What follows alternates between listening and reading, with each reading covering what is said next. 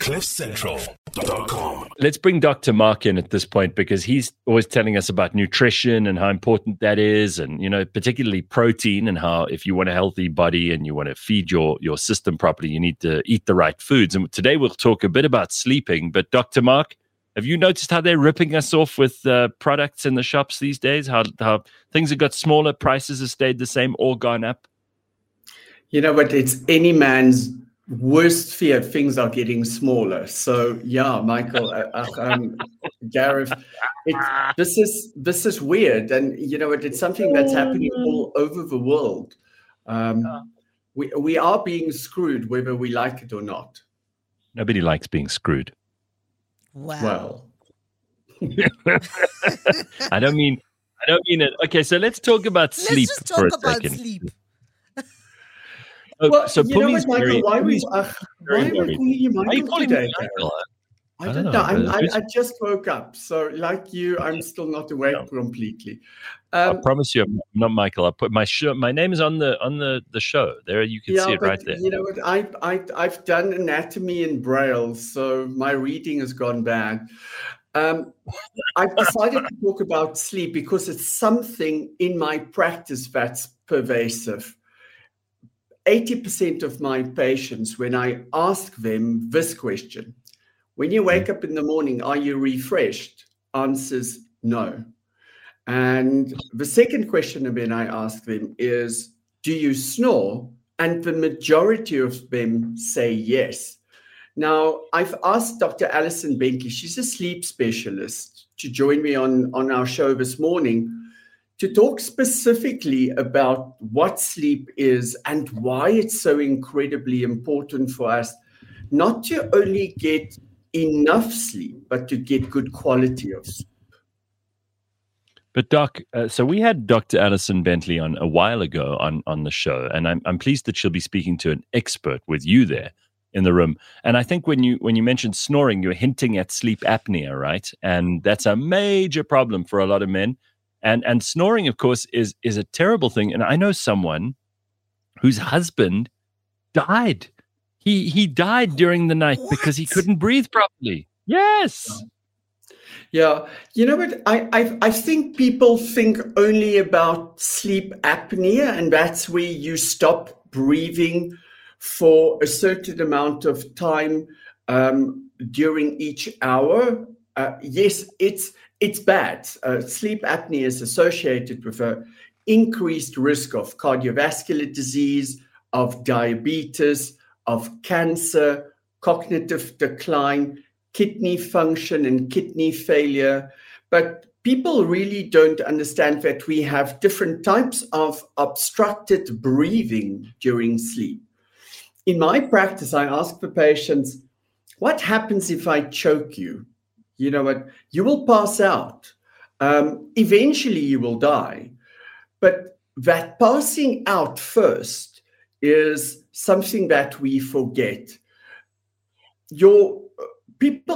Most of us don't know that breathing is an autonomic reaction. It doesn't involve the brain. So during sleep, when brain activity starts slowing down, your spine is responsible for breathing. It happens automatically. But if your saturation, the amount of oxygen in your blood starts dropping because you're not breathing properly or because I'm choking you, the brain needs to start taking over so that you can gasp. So you start disturbing your sleep cycles. Now, there's two distinct cycles of sleep or stages of sleep. You have non-REM sleep and REM sleep, and each one of them is associated with a specific thing that happens during sleep. We make memories, we learn, we purge information, all during different stages of sleep. So if those cycles are disturbed, it has an effect on brain function. Our immune system, which recuperates and regenerates and is activated while you sleep, starts declining. Your emotional state when it comes to depression and anxiety starts activating, this increases it. So many of us at the moment battle to manage stress. And the cornerstone of managing stress is getting good sleep. So this is not just the emotional and the fatigue side. It's also the detrimental effect on every single system in the body, specifically the cardiovascular system, the kidneys, and then your immune system. So, and what's your view on medicated sleep? So taking, suppressants so that you can sleep. You know what, to me, as someone that's been battling with insomnia since childhood, I'm absolutely an advocate for sleeping aids, whether it's a sleeping tablet, whether it's medical grade CBD, and I do call it medical grade CBD. I'm not calling it kitchen cannabis, for one simple reason. If I can't sleep, I cannot function. And the amount of anxiety that I personally have developed over the years of not being able to sleep is debilitating. I have been taking the same sleeping tablet for the past 28 years, the same dose, and that makes me sleep well, so that I can function every day. A lot of practitioners wouldn't or do not like to give sleep aids in the form of sedatives or any kind of sleeping tablet. But I think a lot of them are people that has never battled with sleep. Medication is indicated and it's effective if you use it correctly for the correct indication. People who become addicted to sleeping tablets use it for other stuff. They're using it during the day to change their moods and to change emotion, and that's where the problem comes in. And how long is a decent night's sleep? So on average for adults, 7 to 9 hours for the most of us. Wait, it's what? Very interesting. 7 to 9 hours. Yeah. How many of us get 7 to 9 hours sleep? That's actually how much we need. So many of us think that we can manage with 5 hours of sleep. It's really not enough. Now, the very interesting thing is that women actually needs more sleep than men. I'm not going to tell you why, because every single man will refute this. Because men are exhausting. More of their brain, so they need more sleep. It's actually been proven. So, if you ask any guy, he's going to deny that. Just hang on. Most women sleep less than men use more. So, I think they have less brains. Men use more of their brain, so they need more sleep. Women use more of their brain because apparently they multitask. As I said, again, any man would say, don't believe that. Doc, I mean, for me, that would mean I would have to go to sleep at some unbelievably early hour, which I can never do. Exactly. This is the problem. What about if you split your sleep up? Let's say perfect. Let's say you sleep for 5 hours at night, and then you force yourself to have like an hour's nap during the day. Does that help you? Absolutely brilliant. The trend now in Europe specifically is to create environments for people to have a quick nap somewhere during the course of a day, somewhere between 20 to 40 minutes. And when you start doing that and you've trained your body, but it takes training. It's not about, I'm going to lie down and sleep and then wake up. You literally, There's a set time every day where you go into a space that's set up for good sleep. In other words, it's a dark, quiet, cool room, and you get on the bed, you sleep for 30 minutes, the alarm goes off, you get up and you carry on with your day.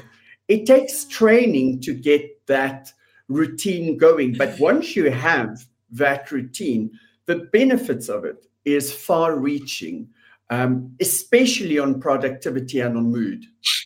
Yeah. You mentioned. A nap Sorry, during the Poms. day- You mentioned. a nap during the day is amazing. Is always amazing if you can find a quiet space and the 30 minutes, I think. Yeah. But you mentioned cool. So, do we sleep better when the temperature is slightly lower? Oh, absolutely. But the ideal temperature for a bedroom is somewhere between 16 and 20 degrees, more closer to about 18. Okay. That's Wow. why most of us sleep so badly in summer. Most of us who don't have access to air conditioning sleep so badly in winter. The In body summer. needs to cool down itself. When you sleep, a lot of your physiological processes slow down. They don't stop, but they slow down. So it allows us to drop our core temperature a little bit. And if you can help that with the environment, often sleep problems is related to not only sleep hygiene, but sleep routine. So I force my patients who sleep badly to, cell phones. I force my patients to do the same thing every night. And I tell them, you know what, whether you're doing this at 7 o'clock on a cold winter's night or 4 o'clock in the morning after a massive party, you do the same thing. If your routine is that you go and shower, you brush your teeth, you find the cat, you throw it out, you take your tablets, you get into bed, you read your book, you sleep. You signal the brain that sleep is coming. What a lot of people tend to do is they work too late or they exercise too late. And, when you have a lot of endorphins, you've given the brain new information that it has to process, and, you can't go to sleep. Most people have either a TV or an iPad or a laptop or a phone somewhere with them in the room. And that's just an absolute no-no.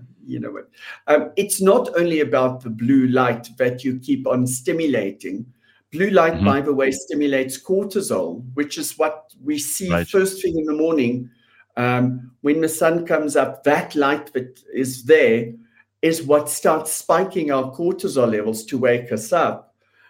We need dark red light to trigger melanin and melatonin. And melatonin is what actually puts us to sleep.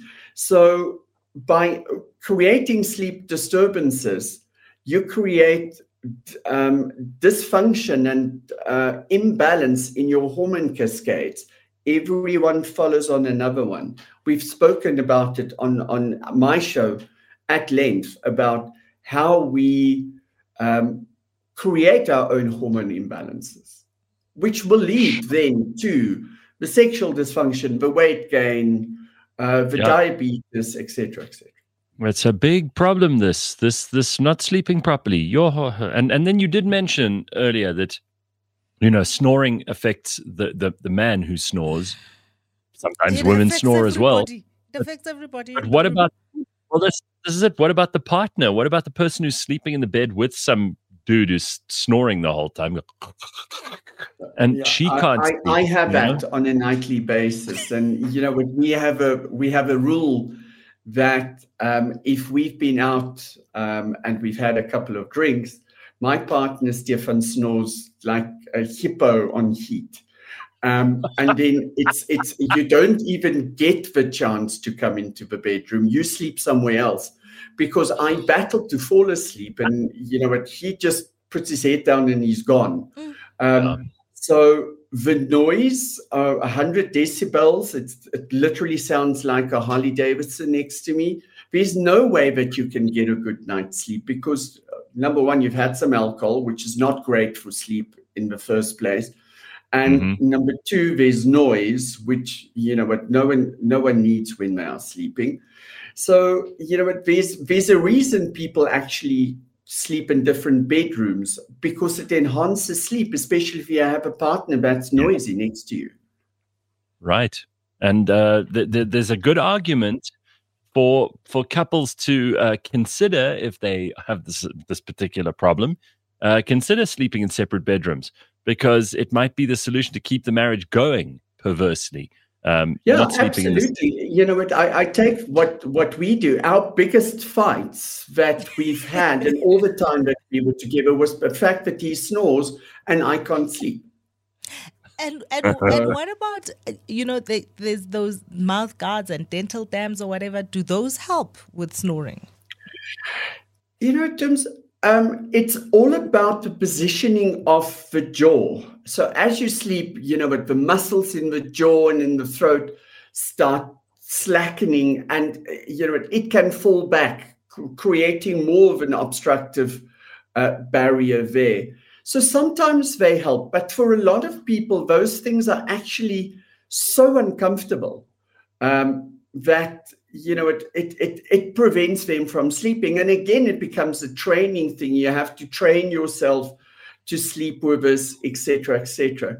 But it's the same for people who need to go onto continuous positive airway pressure, the CPAP machines, whether it's a mask or whether it's cannulas. These things are uncomfortable. So it takes training and dedication for you to use them effectively, and for you to get the optimal benefit. In my practice, I refer so many of my patients to Dr. Bentley for evaluation and ultimately for treatment. And 20% of those patients that we want or that we need to put onto CPAP devices just can't, they find it way too intrusive, and it actually makes their sleep worse.